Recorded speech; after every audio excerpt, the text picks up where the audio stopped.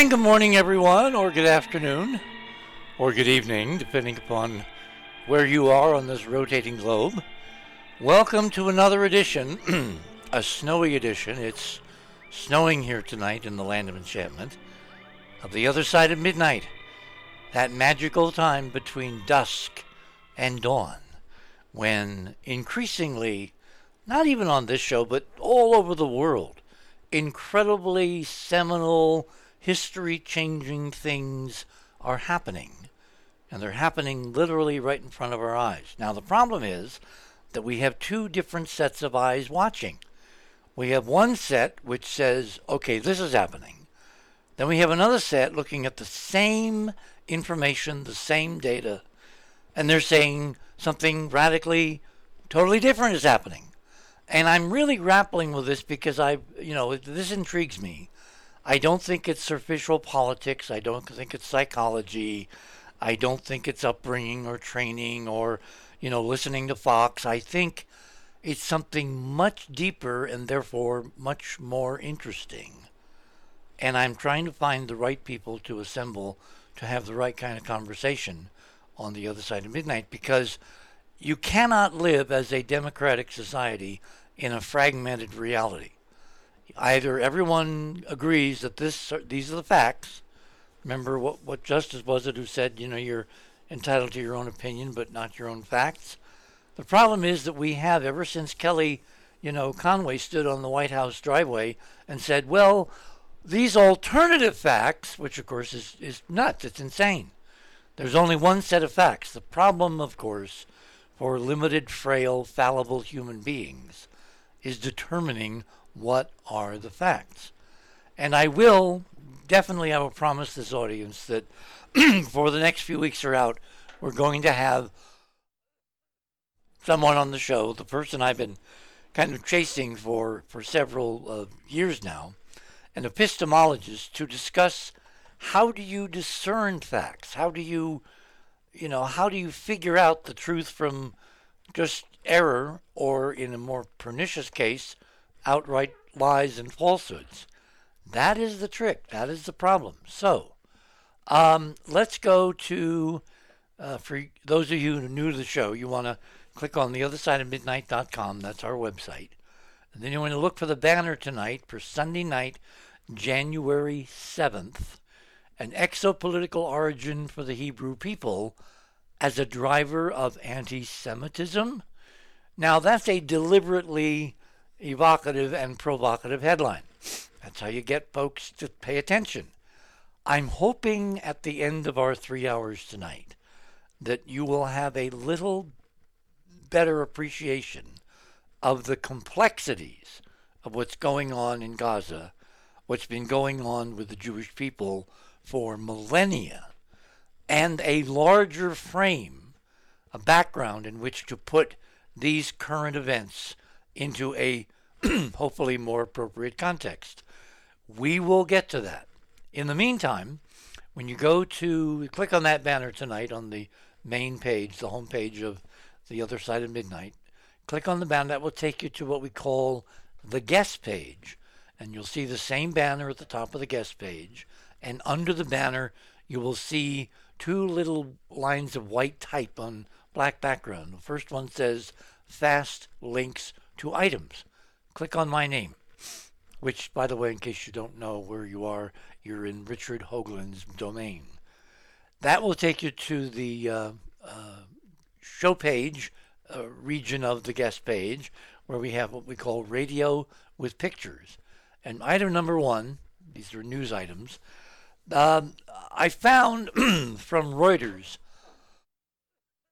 a very good summary of the last 3/4 of a century of insanity in the Middle East. The Israeli-Palestinian conflict, the origins of the wars that have been going on there interminably for almost a century, background on the politics, the UN, the British Empire collapse, the designation of the Palestinian state as non-functioning, the creation of the State of Israel. And originally, there were supposed to be two states. Under the declarations, there was supposed to be an Israeli state and a Palestinian state. Well, in the short term, the huge fundamental problem with the Middle East was the seeds of its destruction, the seeds of everything we're seeing tonight in terms of the insanity going on in Gaza, started from the elimination of a second Palestinian state co-equal with the state of Israel. And from thence, all these later problems have ensued, multiplied like gangrene. And the way out of the box is not the Netanyahu non-solution. So we will get to that. Item number 2. I found a chronicle the other day. Unfortunately, it was on Wikipedia. And if a lot of you, like me, do not trust Wikipedia, particularly when it comes to political content, I looked for another source. This is from the Britannica, which I think is a little more objective.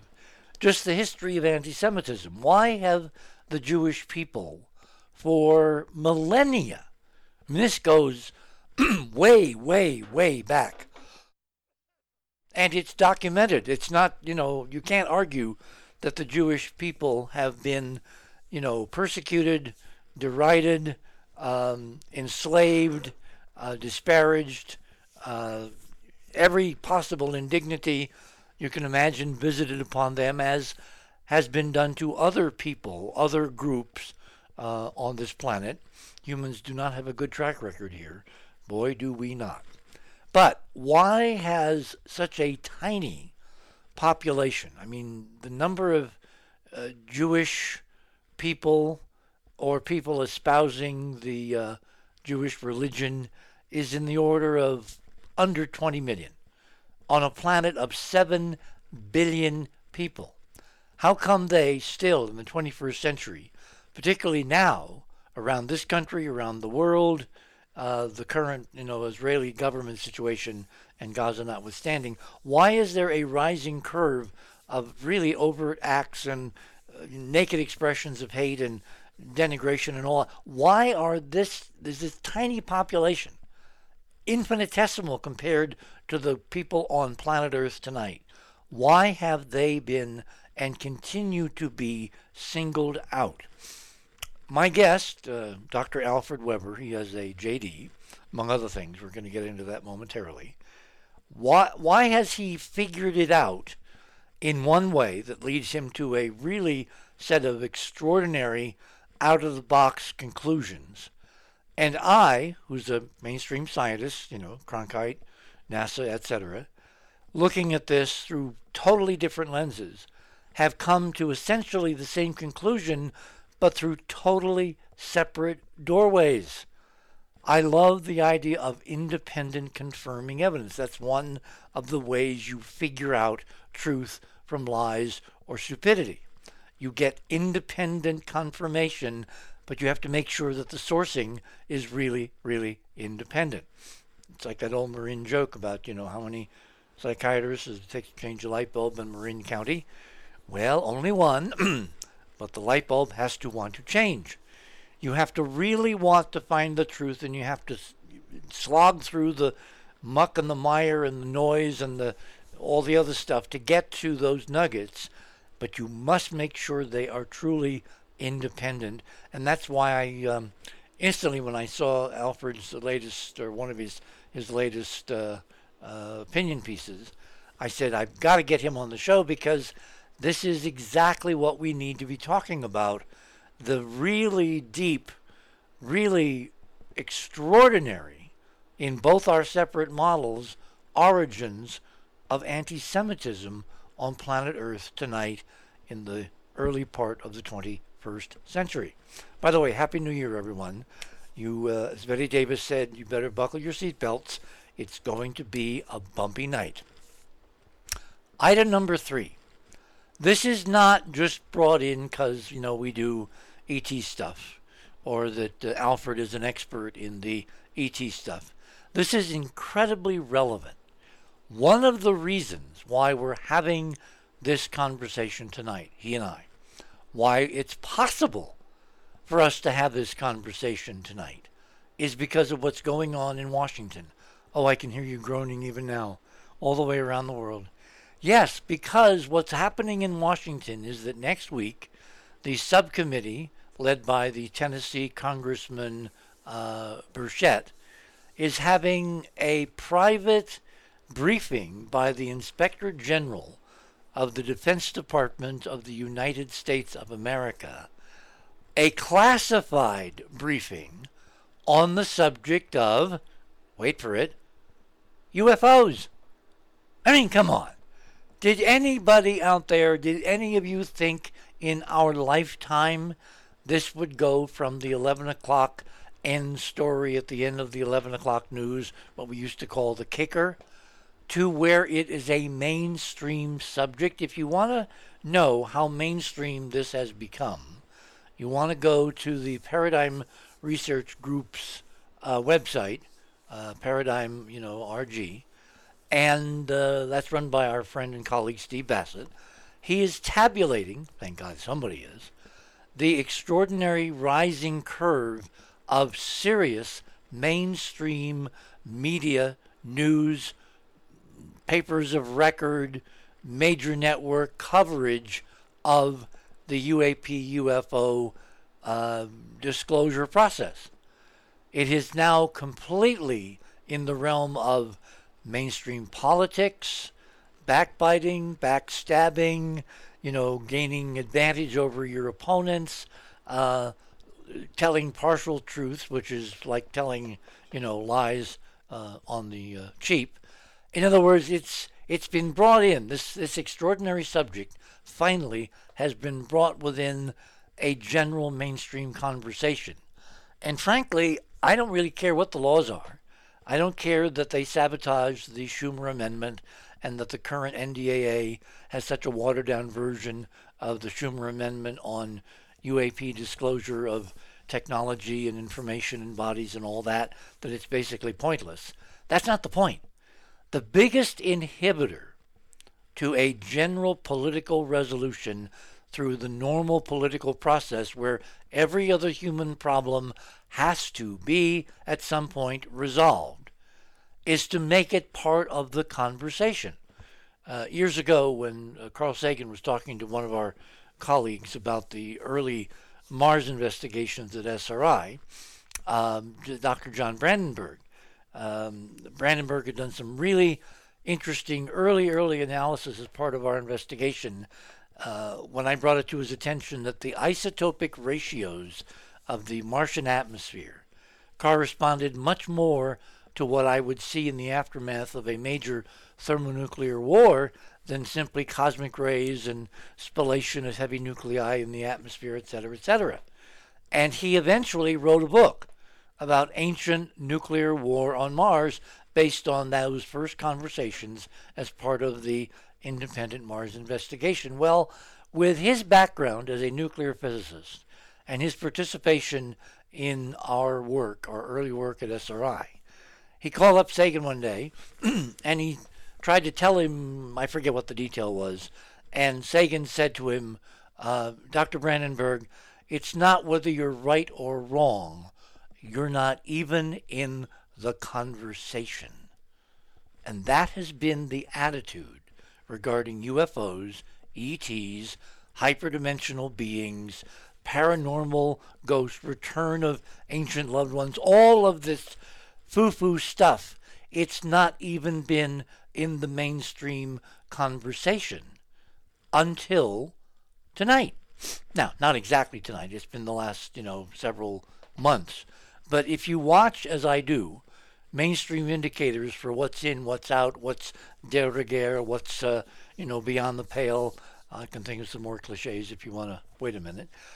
In other words, what it's kind of politically appropriate to talk about, suddenly, overdue by decades, the immersion of human experience, the immersion of human history in the UFO ET hyperdimensional milieu is becoming part of the mainstream conversation. So, frankly, again, I'm going to reiterate, I don't care what the laws are. as soon as you have made this subject comfortable at a cocktail party on the Upper West Side of Manhattan, you have crossed a Rubicon where wherever it lies, with whomever it lies, and whoever is concealing what it lies, it's all going to collapse. The cover-up is in the process before our very eyes of collapsing, regardless of a specific act of legislation, because there are more good people than bad. There's more truth than lies. There's more human curiosity than indifference or fear. And with all those on our side, I would say that 2024, grading into 2025, is going to be perhaps two of the most pivotally, seminally important transitional years in the history of not only the United States, but of the entire world. Okay, moving on. Let's skip item number 4 because that will come into my conversation with Alfred.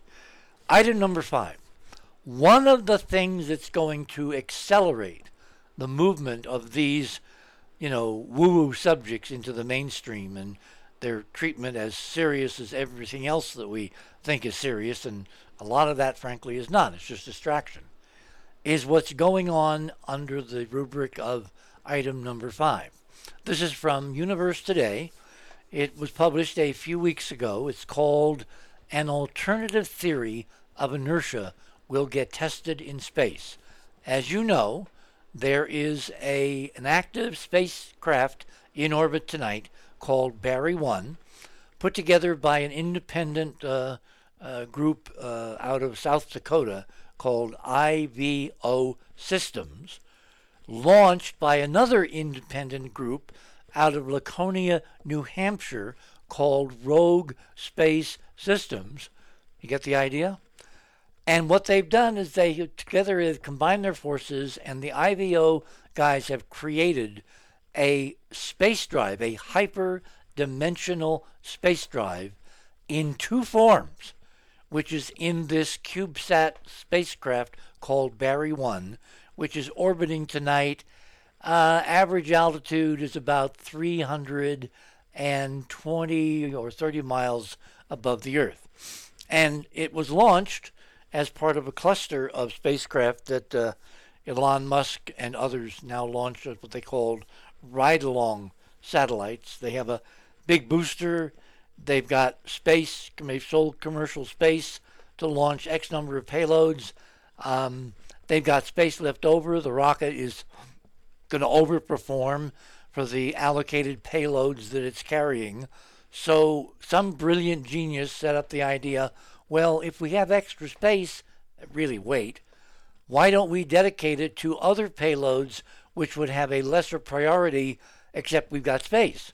So the Rogue people launched their spacecraft on one of Musk's rockets, a Falcon 9, with a whole bunch of other payloads on the November 11th of 2023, just a couple months ago, just shy of a couple months ago.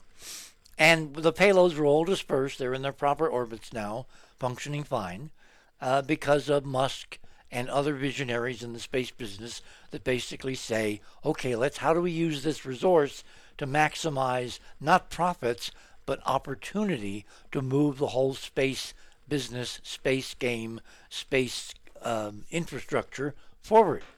So tonight we've got Barry 1 orbiting the Earth every 95 minutes, give or take, in this median altitude of 320 some miles. It varies between 317 now and about 341, I think. And they've been watching it, and we've been watching it, including some members of our Enterprise team, as under normal atmospheric drag, its orbit has been getting lower and lower and lower, as you would expect. Here's where the hyperdimensional part comes in. In another few days, it actually might have already happened, because just before airtime, literally, I saw an email from one of our colleagues that I have not had time to read, and he's one of the people who's been monitoring this orbit. So when they turn the engine, they're going to do both tests separately, 2 different modes of the same bizarre drive. The spacecraft has no rockets. It has no fuel.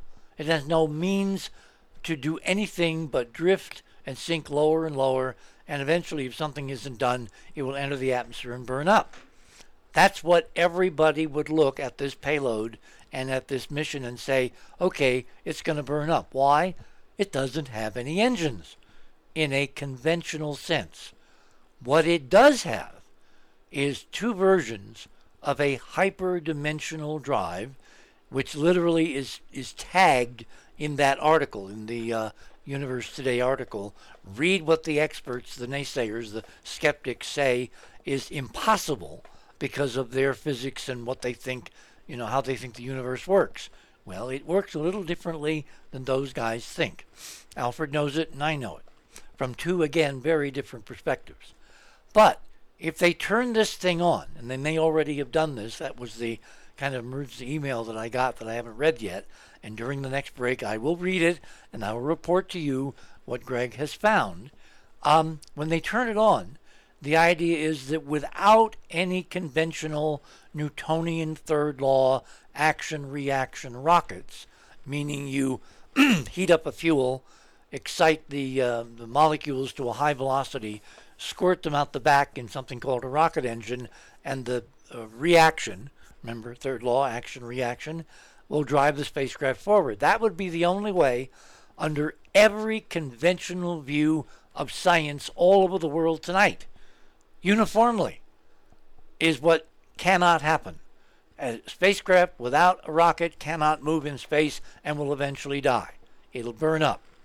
However, if they turn this thing on and it works, as I'm forecasting, apart from a broken wire, which we'll find out about, if it works, it changes on planet Earth tonight everything. Let me repeat that. If this experiment works, if their intention, the IVO folks with a guy named Richard Mansell at the helm, if this visionary engineer's vision works, it will mean they can raise the orbit. Their plan is to raise it 60 miles, 100 kilometers, so that the worldwide tracking, I mean, literally, after the show tonight, we're going to put up on the top of the Other Side of Midnight website the direct link so you can monitor in real time the worldwide tracking by all kinds of different governments and different agencies and different, intelligence groups and all that. You can watch this orbit change if they turn it on and it works, because their intent is to raise it to about 60 miles. Now, I have put in a request to Mr. Mansell to come on the Other Side of Midnight and talk about his experiment, and he said they're only going to do it, when the experiment is done, meaning they turn it on, it works, and they achieve their objectives. The Forbes magazine article, which I posted, a couple, 3 weeks ago, had its writers say, well, basically, even if it works, nobody's going to believe them. And you might think that the guy's being a little kind of out. No, he's not. I mean, look at how long we have belabored the evidence, overwhelming evidence of an ancient set of civilizations on Mars, and nobody cares officially. Everybody's got their head in the sand. They don't want to know. Well, in the same way, if this spacecraft breaks the laws of physics, smash. At this point, if I wasn't fastidious, I would drop a glass and you'd hear glass shattering. So just imagine that in your mind. If this thing works, it changes everything. Not only because it shatters the laws of physics, it shatters the known conscious laws of consciousness. It means there is a hyperdimension, because as you're going to read in the Universe Today piece, it can't work unless it reaches outside current space-time and literally brings energy information is from another dimension to use it to move itself in our 3 dimensions.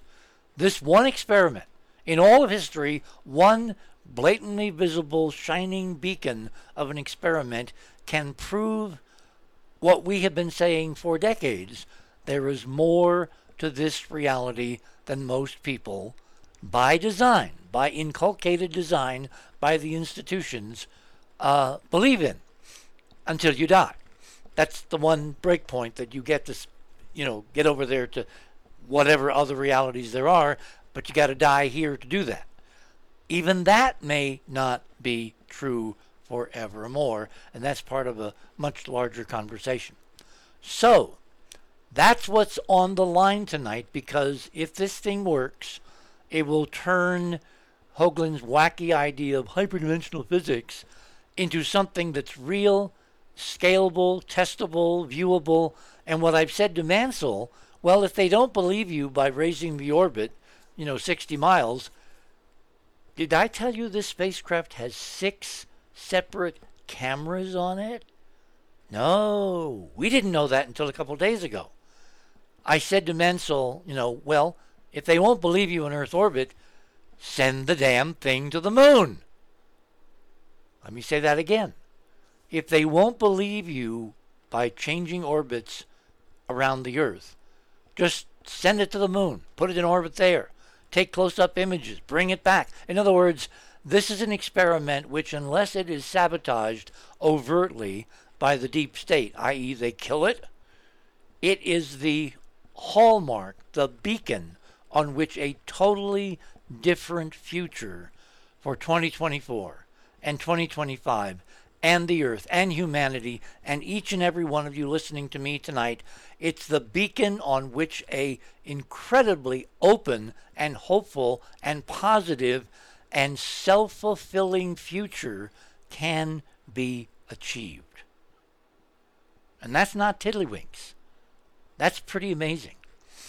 So finally, before we close out this block, and then I bring Alfred on in the next segment after the bottom of the hour, there is another experiment being launched tomorrow on an untested mainstream rocket called a Vulcan rocket. And on board, in addition to like 20 or 30 separate experiments, this one is going to the moon. It's going to be the first private commercial spacecraft to hopefully land on the moon with a little help from NASA. It carries, as I said, these experiments. It also carries 2 separate sets of little test tubes in which there are the ashes of humans who want to be forevermore residing on the moon. Now, why is this interesting? It's been done before. Because one set of those ashes are Scotty and Uhura and McCoy and Spock and others from the original Star Trek, including the great bird of the galaxy himself, Gene Roddenberry. He is going to the moon with his friends, his compatriots, his pioneers. And that, of course, is an epic moment in history, because if nothing else, I think Star Trek has admittedly changed the curve of the future, and we have no idea what's up ahead, except it could be very, very extraordinary. You're on the other side of midnight. My name is Richard C. Hoagland. On the other side, Alfred Webre.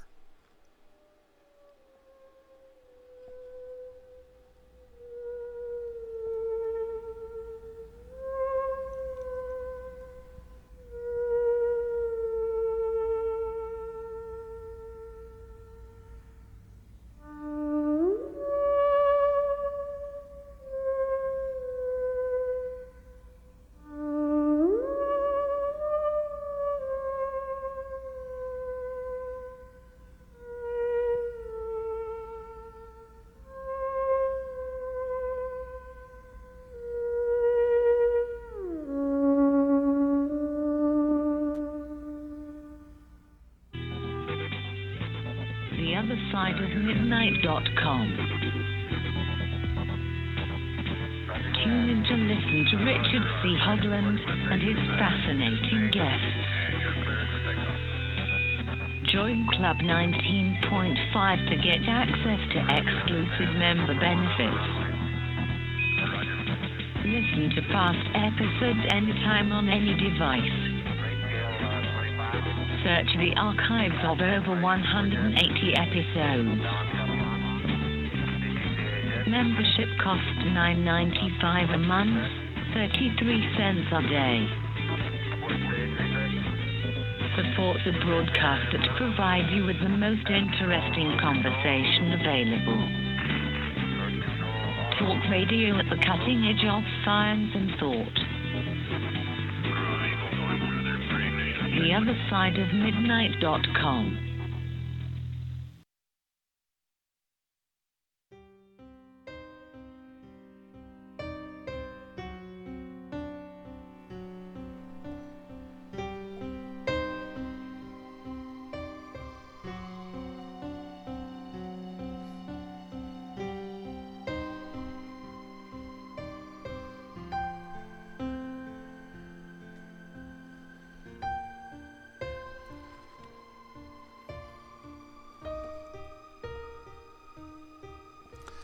And welcome back, everyone, on this snowy Sunday night, January 7th for 2023.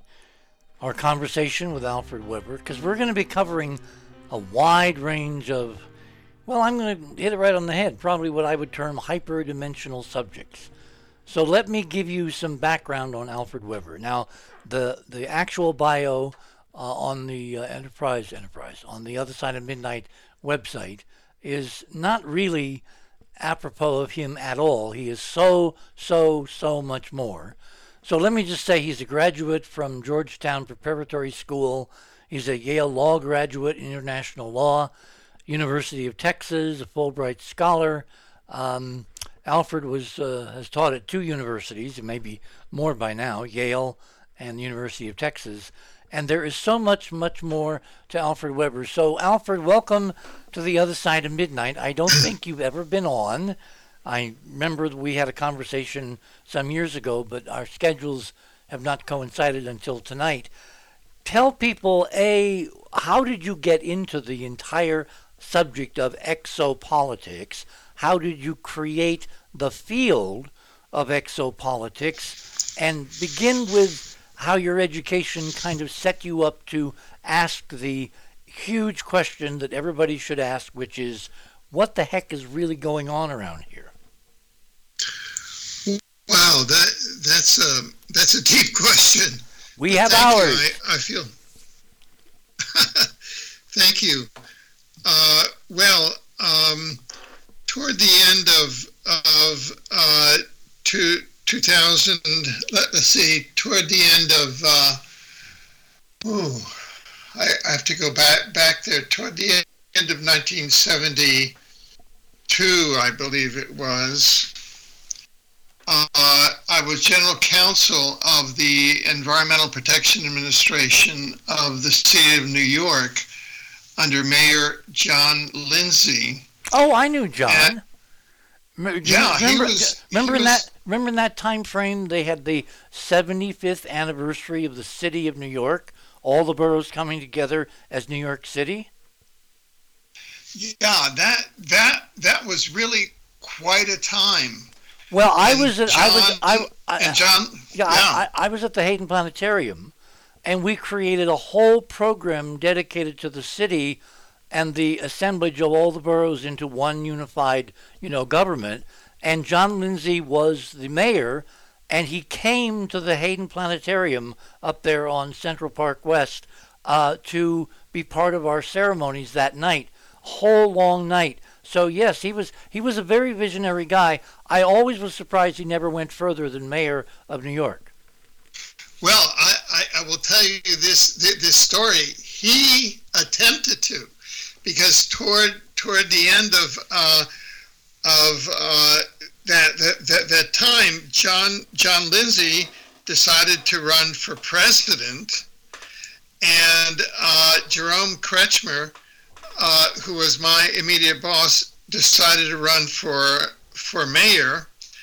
And at that time, I had been reading a lot in the area of hyperdimension, Morning of the Magicians and psychic discoveries behind the Iron Curtains. And I, in my mind, I said that my being inside of a linear kind of urban law enforcement agency was not in my future. So as Mayor Lindsay decided to run for president, and Administrator Kretschmer decided to run for mayor, I internally said, this is it for me, and I decided to leave the EPA and to launch myself out. And at that time, synchronistically, I met a professor of experimental psychology at Rutgers University, Dr. Philip Liss, who was also an ET contactee.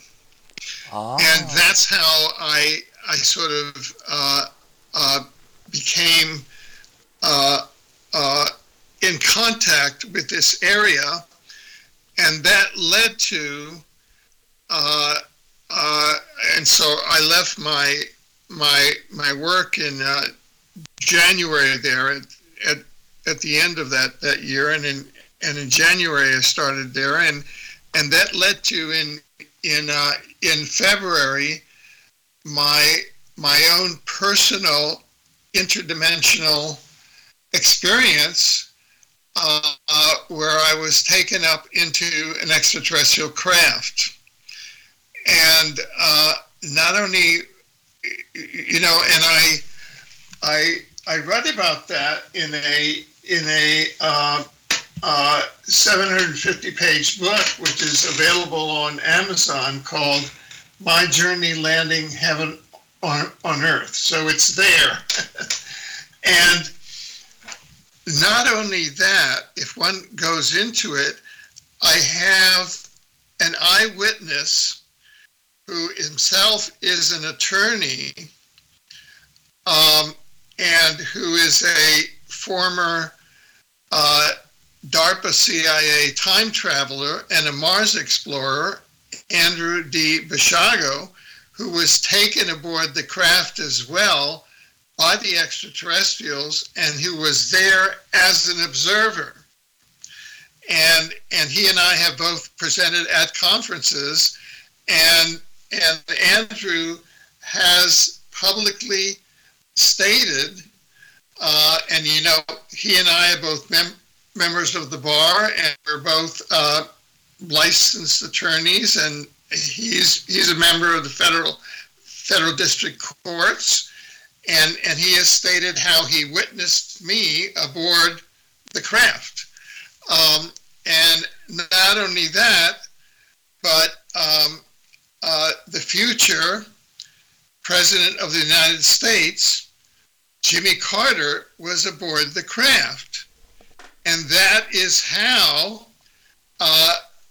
in the craft, I was prepared, number one, to help in the presidential election of Jimmy Carter, and then help to be the director of the Carter Extraterrestrial Communication Project, which was planned aboard the extraterrestrial craft, and then when it landed, after that, which was like a missing time experience, then the whole thing manifested a few years later by number one, an emissary from Jimmy Carter's campaign coming to New York, inviting me out to lunch at a hotel, inviting me down to Washington,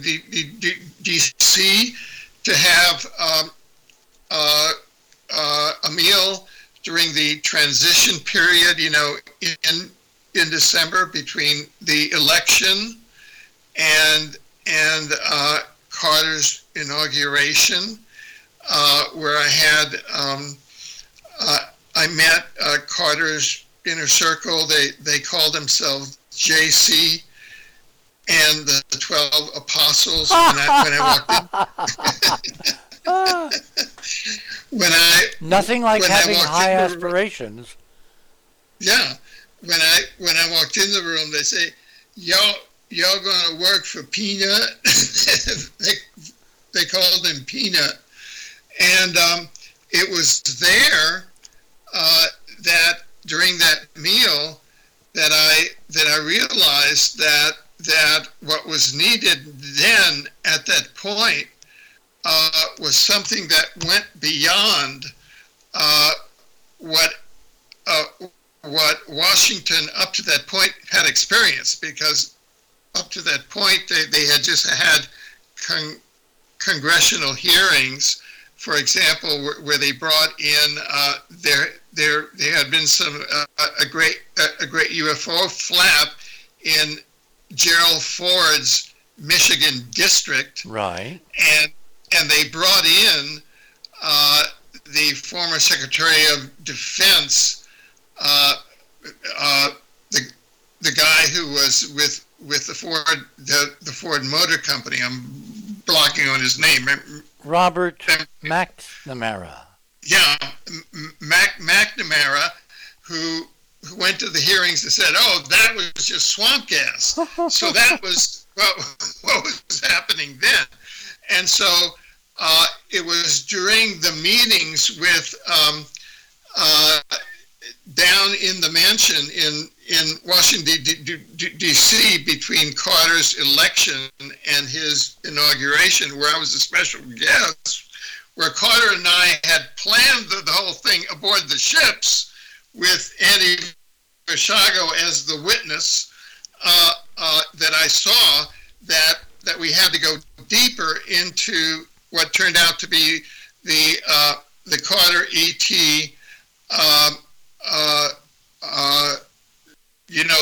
the ET communication project. And so from there, a friend of mine was a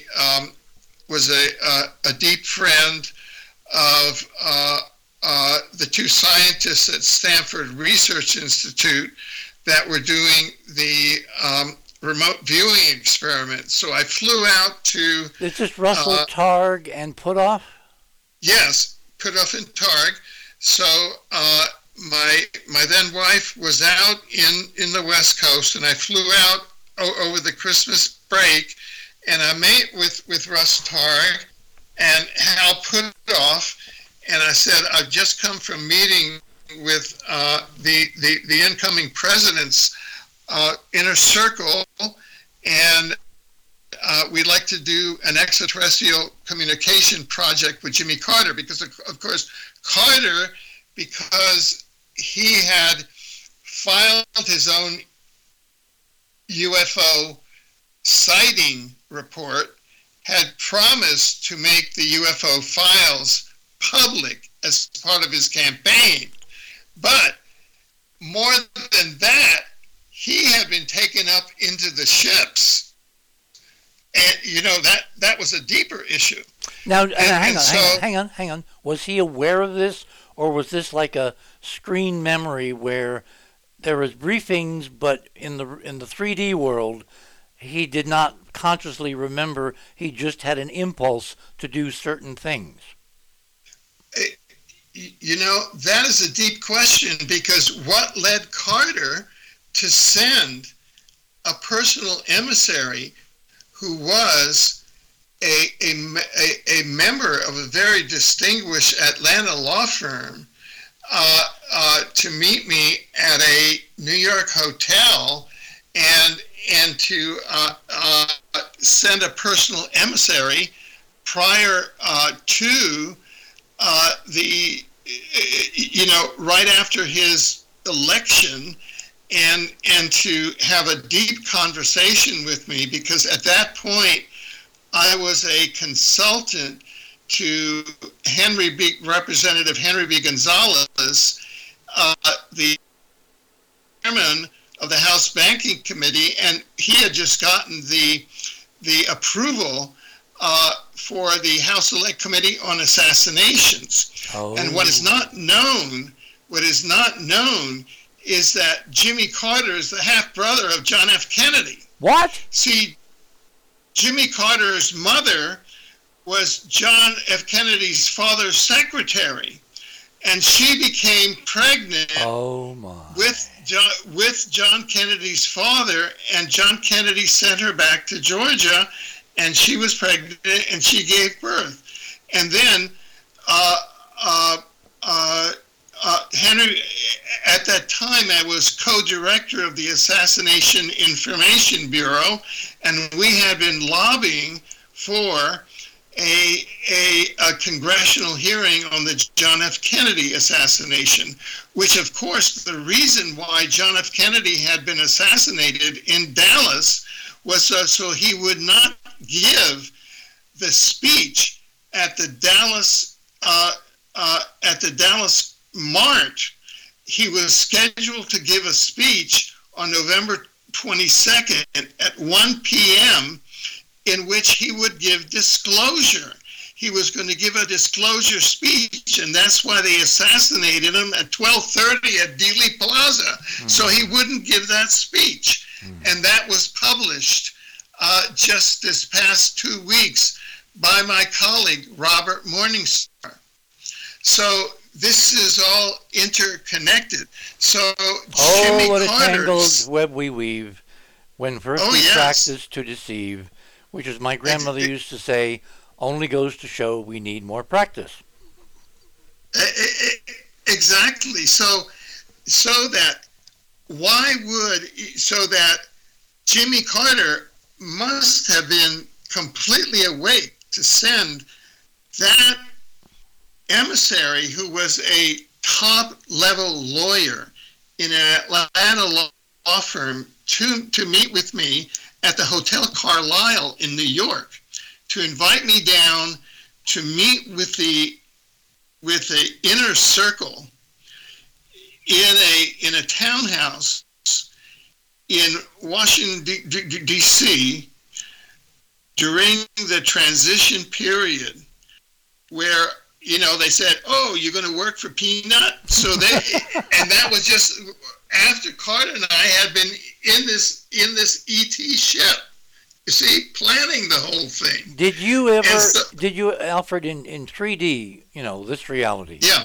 Did you and Carter ever talk about the ship experience? No. Why not? The most that because I never got to see him personally. Let me explain. This is what I did. I went from that meeting with the advisors. I then said, well, to myself, I thought, we have to get the Carter White House extraterrestrial communication project going. And Mary Schoonmaker was a friend of mine from New York, and she was a very good friend of Hal Puthoff and Russ Targ. And so she set it up. I flew out to the West Coast. I met with Hal Puthoff and Russ Targ, and they said, you have to go and meet with the Futurist unit here at SRI. So they set up a meeting with the Futurist unit at SRI, the Center for the Study of Social Policy.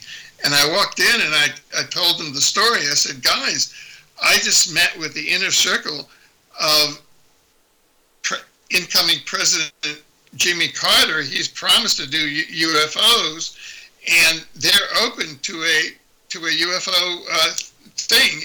And what SRI does is what they call contract research, right? And that is you get a research project, and the federal government pays for it.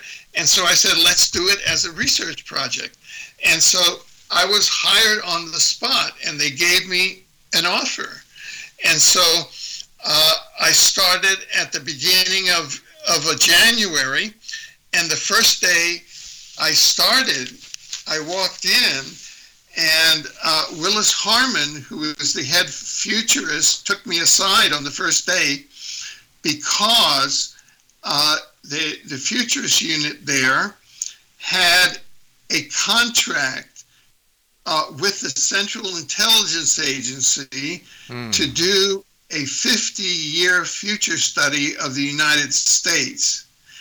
And he said to me, he said, Alfred, I must tell you that the United States is going to break up into several parts. Okay? Oh.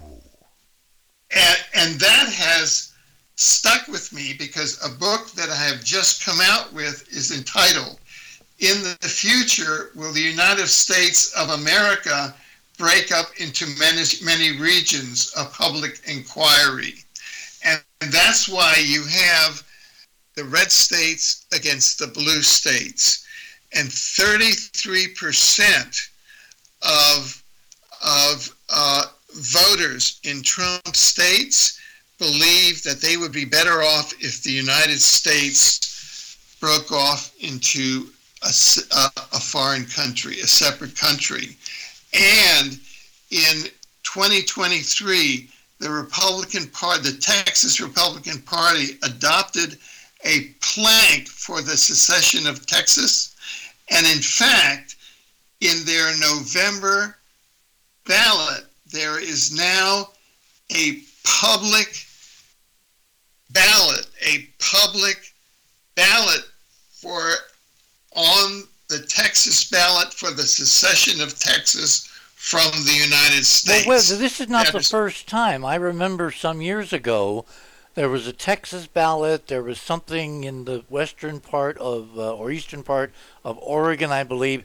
There have been these secessionist movements for at least a couple of decades, but they've never really until now accumulated. But look at the current state of relations between Texas and the federal government. Right now, you have had, since the beginning of the current administration, 8.3 million illegal migrants from all over the world: Africa, South America, Asia, China, come into the United States. Alfred, wait. They're not illegal migrants, they're refugees. And under U.S. law and United Nations law, which we're co-signers to, refugees applying for asylum get a hearing. The problem with the 8 million or so is that they're so backlogged because the hearing process has been starved deliberately for judges and adjudication and hearings and all the normal legal process, that we basically allow these refugees into the country. It looks to American citizens like they're taking jobs Americans should rightfully have, which is not true. That is, I beg to differ you on facts. Okay. That's a mischaracterization, because there is some motivation which is driving a mass migration toward the southern border. And that migration, believe me, during the 1990s, I was an administrator of the Brownsville, Texas Community Health Center, overseeing 20 physicians, 120 nurses, and 90,000 patient encounters a year. And I was intimately involved with the border at Brownsville. And now that is under a panic situation, that they are being overrun. There was no way that 8.3 million people that have come over the last 3 years, there was nothing like that during the years. Yeah, but you can't compare conditions then, Alfred, you can't compare conditions then to conditions now. Conditions in the third world, particularly in Central and South America, have so deteriorated both politically, economically, environmentally. People are going to want to live. They're going to want their children to live. It's like if Reagan used to call us the shining city on a hill. If you are in the valley, that is a false narrative, and I challenge it, because if you go to these countries, the mental health asylums have been emptied. This is a targeting of Okay, the then United States. let me go back to your conversation with William Harmon. All right, remember he's the one, as part of the CIA 50-year study, that said that Yeah, we would break up into separate regions. yeah. Do So you I believe, hang on? This is a yeah, conversation. yeah. Do you remember a very famous line from X-Files when, I forget whether it was the smoking man or the gray man, this invisible panel, and he was asked at one point, well, what do you guys do? Well, we predict the future. And then he goes on to say, and we found the best way to predict the future is to control it. So, Yes, is this right. migration, hang on, is this Yeah. migration, is this incredibly, bifurcated political reaction against a quote invasion, is it all part of a larger plan to in fact destroy the United States of America, maybe headquartered in the CIA? Well, this even goes further and deeper, and that gets to my another of my new books called The Chronogarchy. And the word chronogarchy is a neologism from chronos and archy. Chronos is time, and archos is control, and it's those who control through time. And that is about the secret time travel government. Hang on, And how, hang on. You just introduced in the conversation a totally non-mainstream hyperdimensional agency, and we need to document how you arrived at that conclusion, okay? sure. Um, uh, Let me state how I arrived at it. Um, And we've got 3 minutes, so do the tease, do a setup, and then we'll continue the conversation on the other side.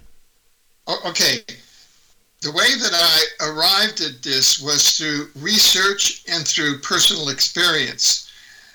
Through research, I have interviewed and documented um, the existence of a secret DARPA CIA time travel uh, um, time travel agency, and I have interviewed whistleblowers from there and chrononauts who have traveled through time, and I have shown that U.S. Presidents George H.W. Bush, George W. Bush, Bill Clinton, Barack Obama, Donald J. Trump, and Joseph Robinette Biden were all pre-identified by the Quantum Access DARPA CIA secret time travel project Pegasus in 1971.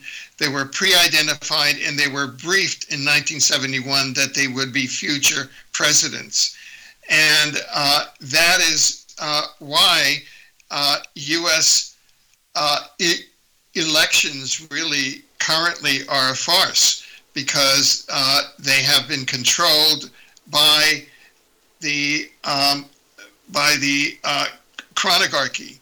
And not only that, in my book, Time Screen, I show that if you go back to the late 1800s to the books of a member of the bar in the late 1800s, a member of the bar in New York City, Ingersoll Lockwood. He writes novels which have characters in there named Pence, named Donald, named Barron, and the name of the novel is The Last President. The hotel is on the exact location on Fifth Avenue. Okay, hang on. We are up against the clock. We're at the top of the hour. I get too wrapped up in my guest, particularly Alfred, tonight. We're talking with Alfred Webre, who is an international lawyer. He was part of Jimmy Carter's transition planning for an actual ET communications research project.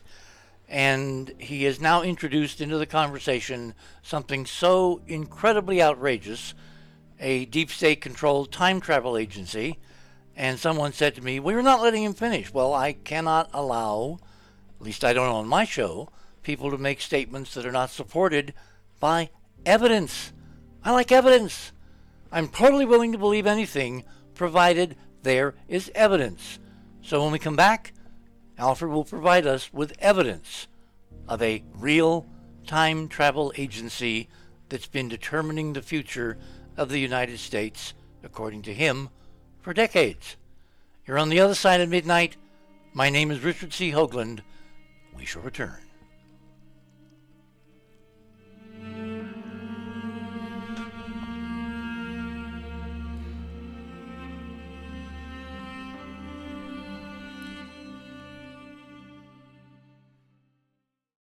Thanks for listening to this exciting first hour. Now, the second and third hour of the show is available to Club 19.5 members only. Please support the show by subscribing to Club 19.5 and join our very interesting community. To do that, please visit the website, theothersideofmidnight.com, and click on the Join Club 19.5 link in the left-hand column. As a Club 19.5 member, you'll gain access to the rest of this show and all previous 350-plus shows that we have done. Now, recent Club 19.5 member archive recordings have the commercials removed, and the sound quality has been enhanced. You'll also receive a dedicated private podcast feed that contains these enhanced show recordings. And you'll be able to download the MP3 files directly from the archive if you prefer. As a Club 19.5 member, you'll also be the first to preview our new videos and reports. We'll be adding exclusive new features to Club 19.5 as we go forward, and boy, have we got some amazing things to tell you about in the coming weeks. So please support the show and don't miss all the exciting new things we have planned. I want to thank all our Club 19.5 members because without your guys' support, this show would not be on the air. Please help us continue growing the show by subscribing to Club 19.5 today. And when I say we really need you, we really need you. Over and out.